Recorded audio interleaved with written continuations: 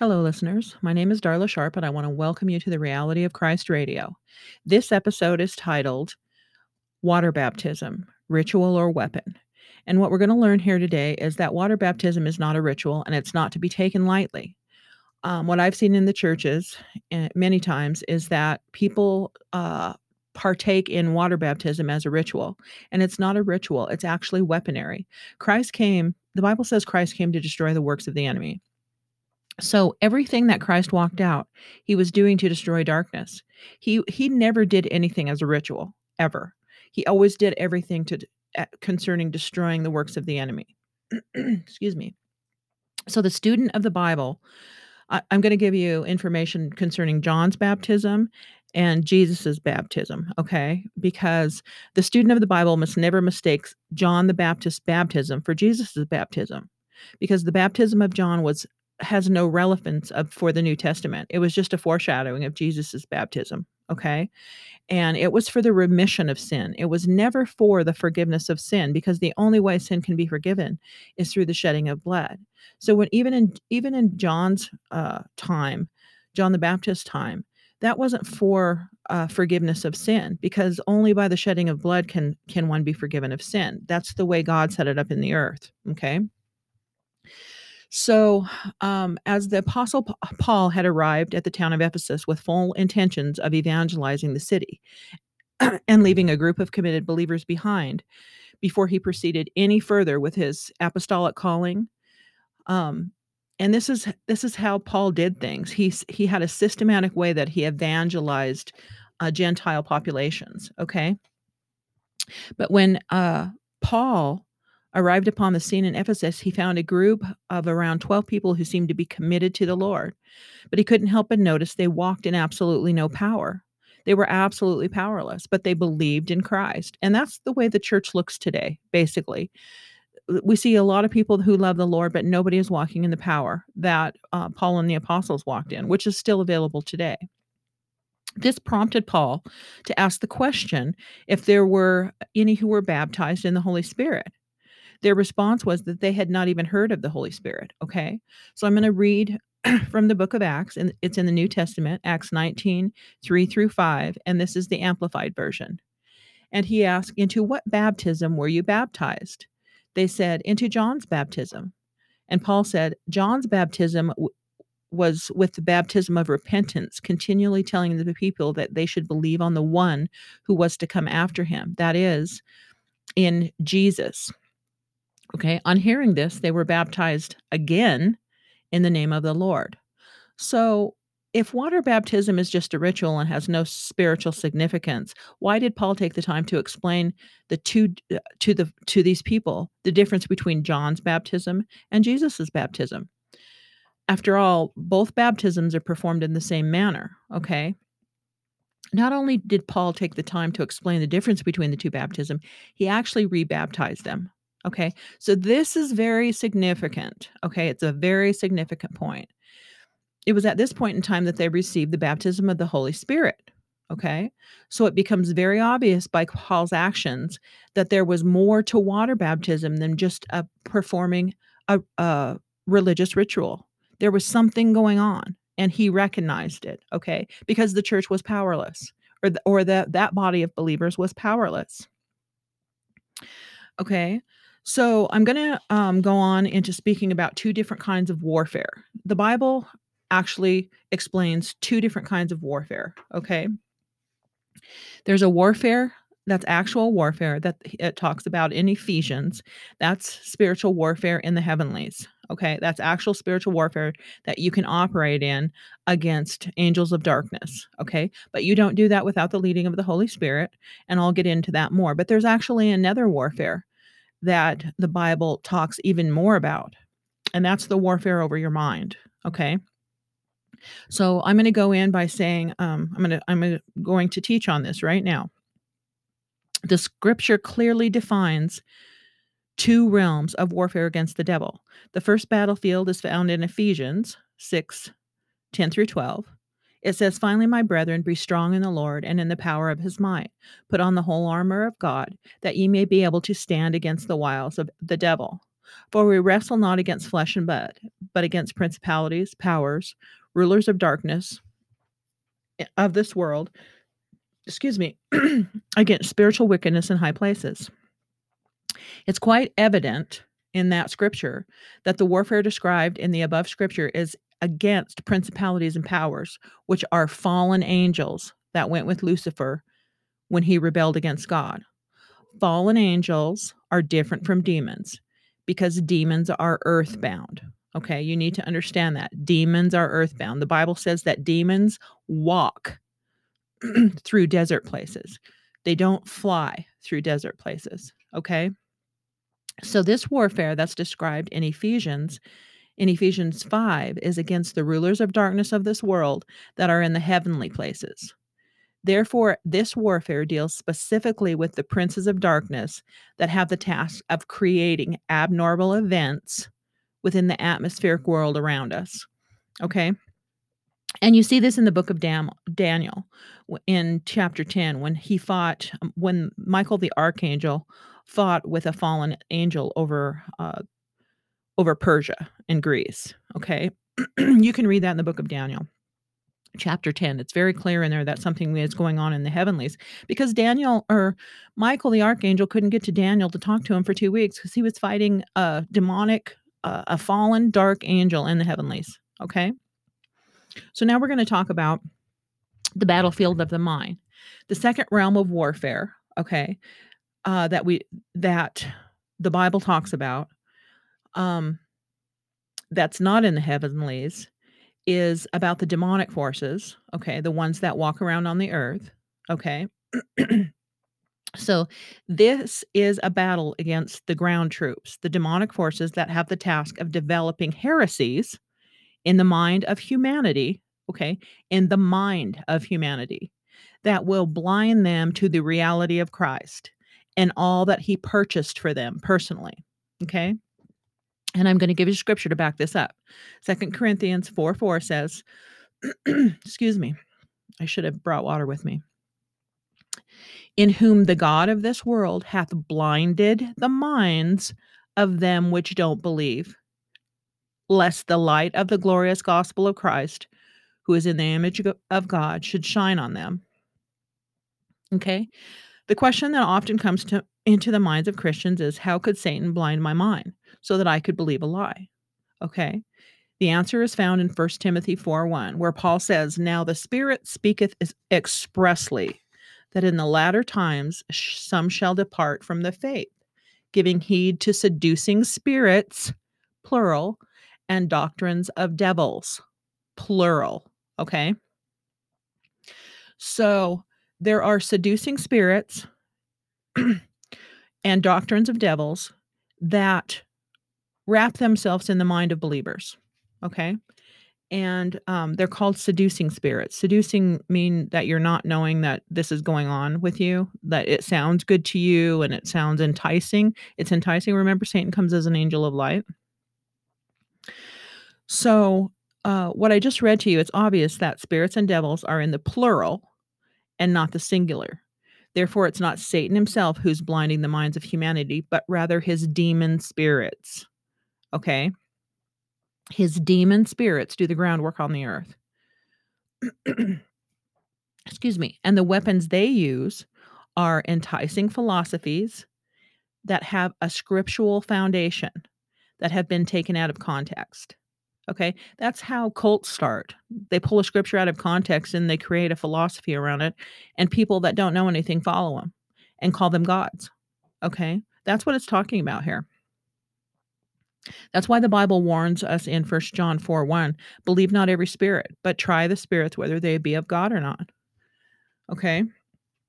So these philosophies, okay, that the seducing spirits, proclaim, I guess would be a word.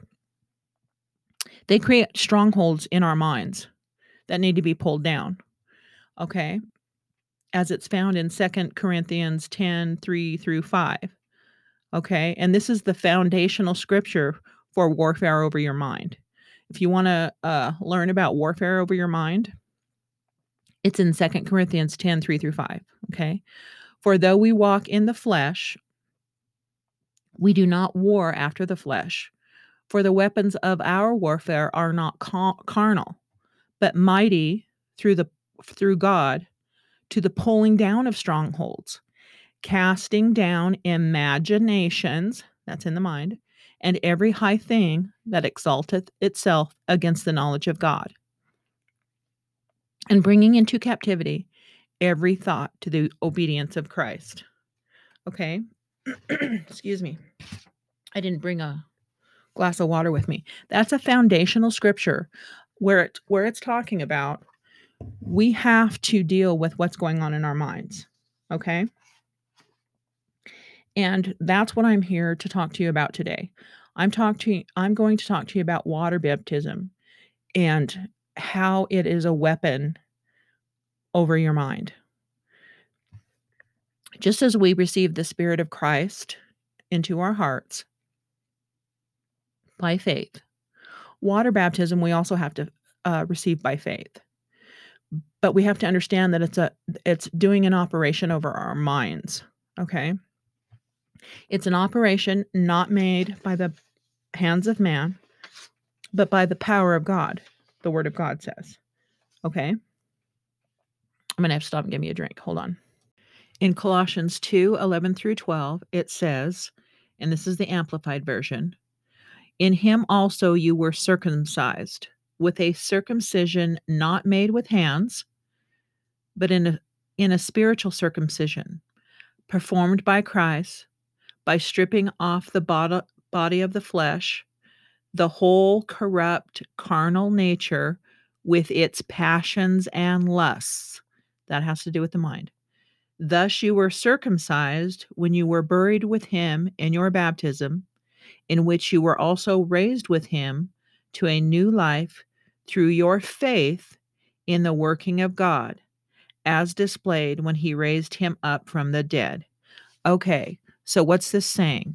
I just told you a minute ago that baptism is an actual operation over the mind. This is the scripture that proves that. He's saying that this is an operation not made by the hands of man, but by the power of God. Okay? And it's dealing with the corrupt the nature of your mind, your carnal nature with its passions and lusts. Okay. So just as your spirit gets quickened when you get saved, okay, when you get born again, water baptism is something that happens to your mind when you go under that water and receive water baptism as a supernatural operation, not made by the hands of man, but by the power of God. Okay. It's for your mind. Okay. Your soul. Your soul is your mind. Okay. And in 1 Peter 3:21, it says, and baptism, which is a figure of their deliverance, does now also save you from inward questionings and fears, not by the removing of outward bodily filth, like bathing, but by providing you with the answer of a good and clear conscience, inward cleanliness and peace before God. Okay?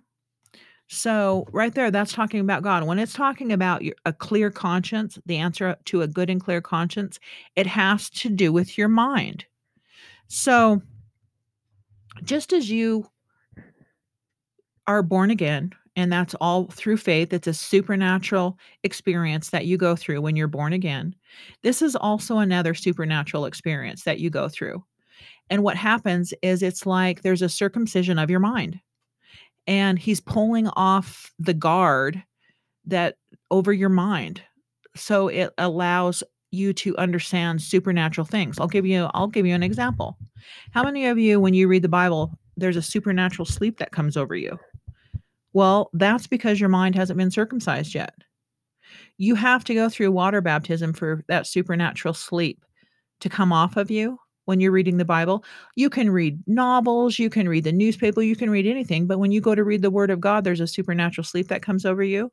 That's because your mind is not allowing spiritual things to come in, okay, into your mind, into your soul. So God provided a way through a supernatural operation of dealing with that in your life. and it's through water baptism. Water baptism is a supernatural experience, just like being born again is. And people need to start receiving it. It's been lost in the church for quite some time. People just do it as a ritual. And that's not the way it was set up. That's not the way God set it up. Okay. Everything Christ did, he did to destroy the works of the enemy. Okay. And from birth, we're programmed into the ways of this world. So there's a guard over our mind. Okay. And when we go down under that water by submersion, I'm not talking about sprinkling, I'm talking about by submersion. Okay, then there's an operation that takes place when you receive it, and it's a circumcision of your mind, and all of a sudden your mind becomes clear to the things of even in the Word of God. It'll open up the Word of God for you. Okay, so now I'm going to go on to how we went into the Dark Ages. Okay, because this all lines up with. This is all going to be part of the teaching, but I'm going to explain why we went into the Dark Ages, because we went into the Dark Ages, or what was called the medieval times, when three foundational truths, one of them being water baptism, were removed from teaching in the earth. Literally, they were destroyed. They were removed from teaching in the earth. And when those three foundational teachings were removed, or foundational teachings, truths, there's foundational truths, were removed from the earth actually went into the Dark Ages. Okay. And I'm going to get into that next. I just got to get my paperwork together. Hold on. For the tragic decline of the early church to take place, the devil himself had to rob the church of three foundational truths. The three foundational truths that were literally taken from teaching were justification by faith in the blood of Christ. That's number one. Number two, water baptism, which is what we're talking about here today. And number three, the baptism of the Holy Spirit. These three truths are based on the blood, the water, and the Spirit, and each deal with the part of the triunity of man. Okay? Justification through faith in the blood, okay, was lost when the church denied that salvation could be attained by releasing faith in the blood of Christ. It was substituted by a works doctrine for salvation. Like, the only way to get to God is through good works, is what it was substituted by. And that's not how it works. And there's tons of scriptures to prove that. And I'll just share the scripture verses. I'm not going to quote the scripture. Ephesians 2, 4 through 9. Write that down. Galatians 2, 16. Galatians 2, 20 through 21. Galatians 5, 1 through 4. Those all talk about justification through faith in the blood of Christ. Okay. The early church also lost the fundamental truth of baptism of the Holy Spirit within the first century of its birth. Within the first century of the church birth, it quit believing in the baptism of the Holy Spirit. The thing that happened on Pentecost, when Pentecost happened, it just became a historical event to them, and that was it. Okay? But losing this truth deprived the church of supernatural strength of God and caused her to revert back to mere human strength.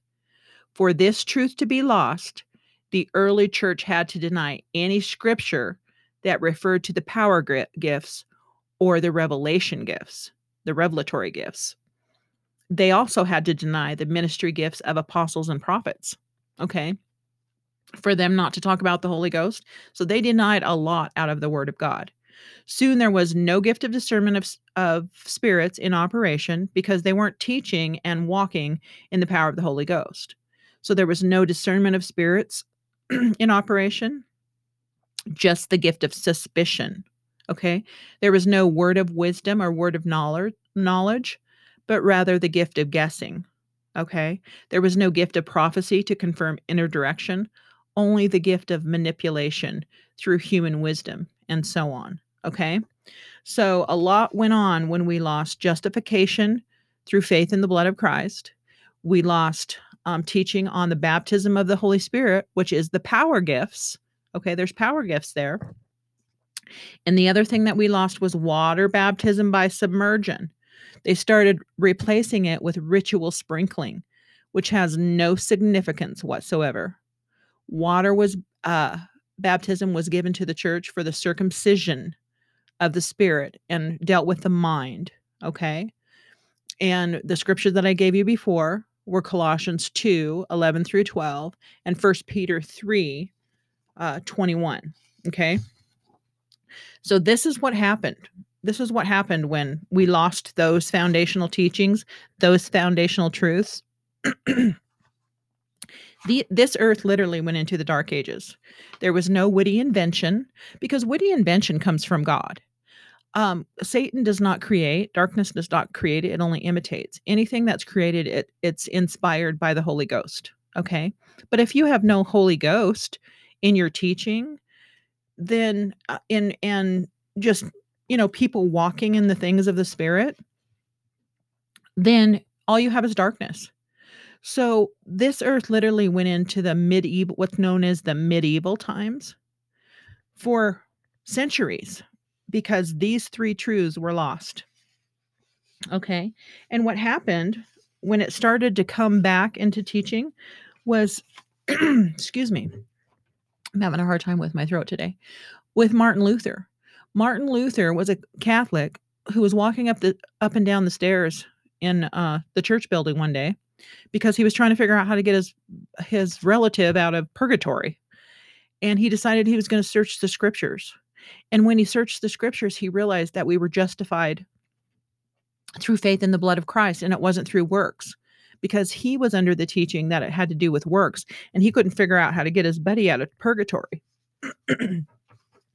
Well, when he realized that it was justification through faith in the blood, he was so excited. He went to his elders and started sharing that, and they were furious with him. And he actually left where he was, and that's how the Lutheran movement got started. That was the first truth after centuries.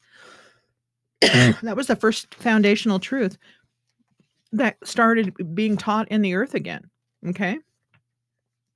And then there was, just as he had the zeal to get justification through faith in the blood back into teaching, there were three men.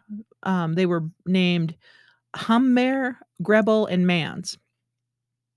And during their study time, the Holy Spirit revealed to them water baptism by full submersion, because back then they were sprinkling. Okay. And that's not how God set it up. He didn't set it up that way. He set it up to be submerged into water. So through their studying, they realized that they had to get out of ritual sprinkling and be submerged in water the way that God set it up in the first place. And they were as excited and had as much zeal as Martin Luther did about the revelation that he was given about justification through faith in the blood. So what happened was, when they started submerging people, the ones that were ticked off at them for bringing that truth back into the earth, they started holding people under the water and drowning them. Not Humber, Grebel, and Mans. They were the ones that brought the truth back, or started teaching the true water baptism. But the people that were upset with them, they would hold people underwater and drown them. That's how much Satan didn't want this truth back in the earth, because darkness is the one that didn't want those three truths in the earth, because he knew if the foundations were destroyed, what can the righteous do? That's what the book of Psalms says. If the foundations be destroyed, what can the righteous do? So those foundational truths, justification through faith in the blood, water baptism, and baptism in the Holy Spirit, those are foundational truths. When they were taken away, it destroyed the earth, basically, or the being able to walk in the realm of the Spirit in the earth. And Satan knew that. Okay.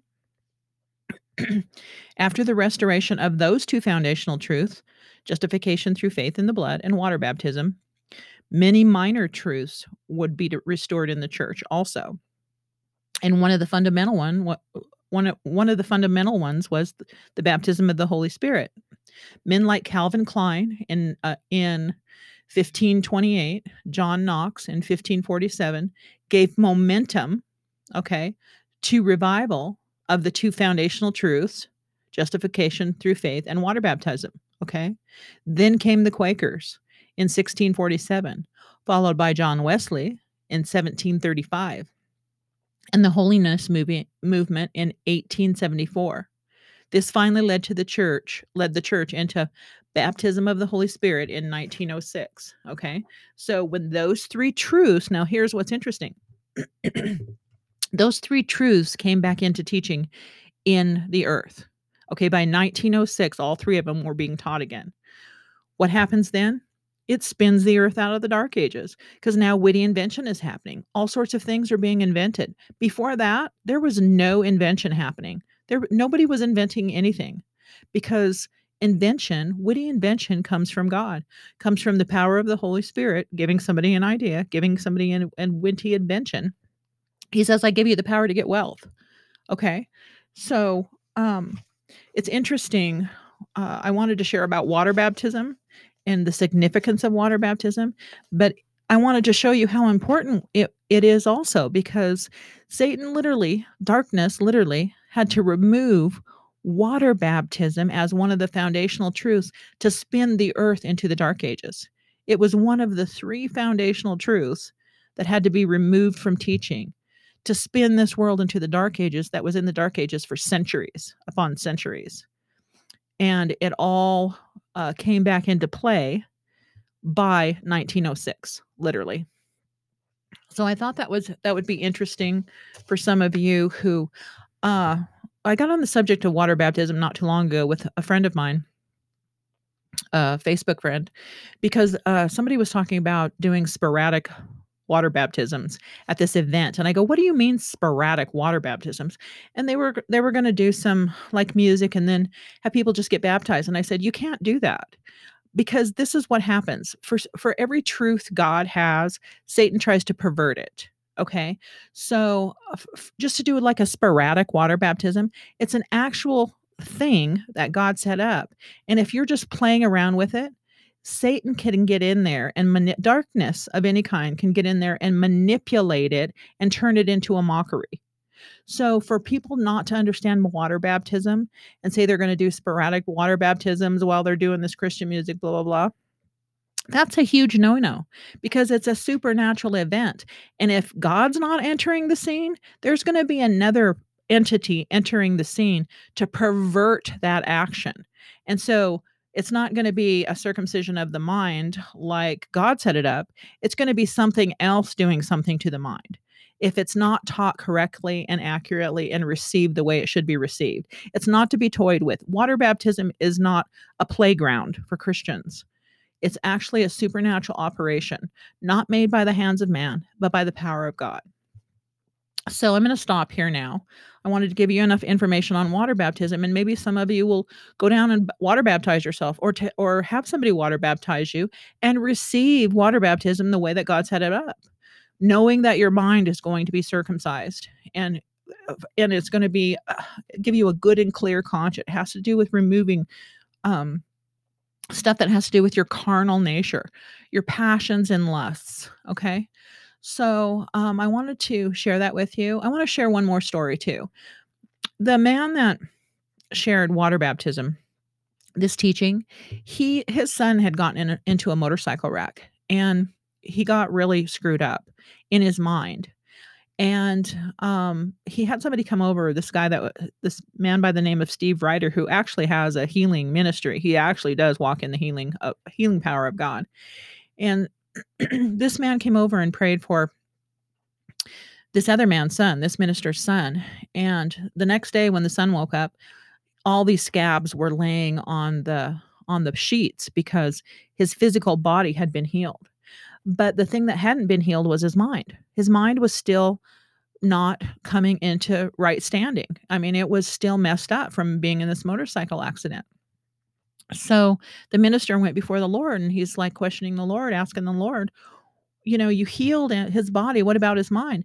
And the Lord spoke to him and he said, take him down and water baptize him. And every time I talk about this, I cry. But he took him down and water baptized him. And it snapped the son's mind back into the righteousness of Christ. And his mind became healed through water baptism. And that just kind of blew my mind because that's how powerful water baptism is. So I wanted to share that with you. Every time I talk about that, I cry. So anyhow, I want to thank you for joining me here today. I hope this helped you understand what water baptism was set up for and how powerful it is, and how it's such a powerful thing that Satan removed it from the earth, just as he removed justification through faith in the blood and baptism of the Holy Spirit. One of the things they did with people that were walking in the Spirit of God back then is they would burn them at the stake as witches. If you were walking in the power of God, you'd get burned at the stake as a witch because it was considered magic. So, um, and I know a lot of you know that, but I just wanted to share this with some of the new believers so they have an understanding of how important water baptism is. And it's not to be toyed with, and it's not to be taken as a ritual. It's a weapon over your mind, over your soul. Anyhow, thank you. And I hope you join me again next week.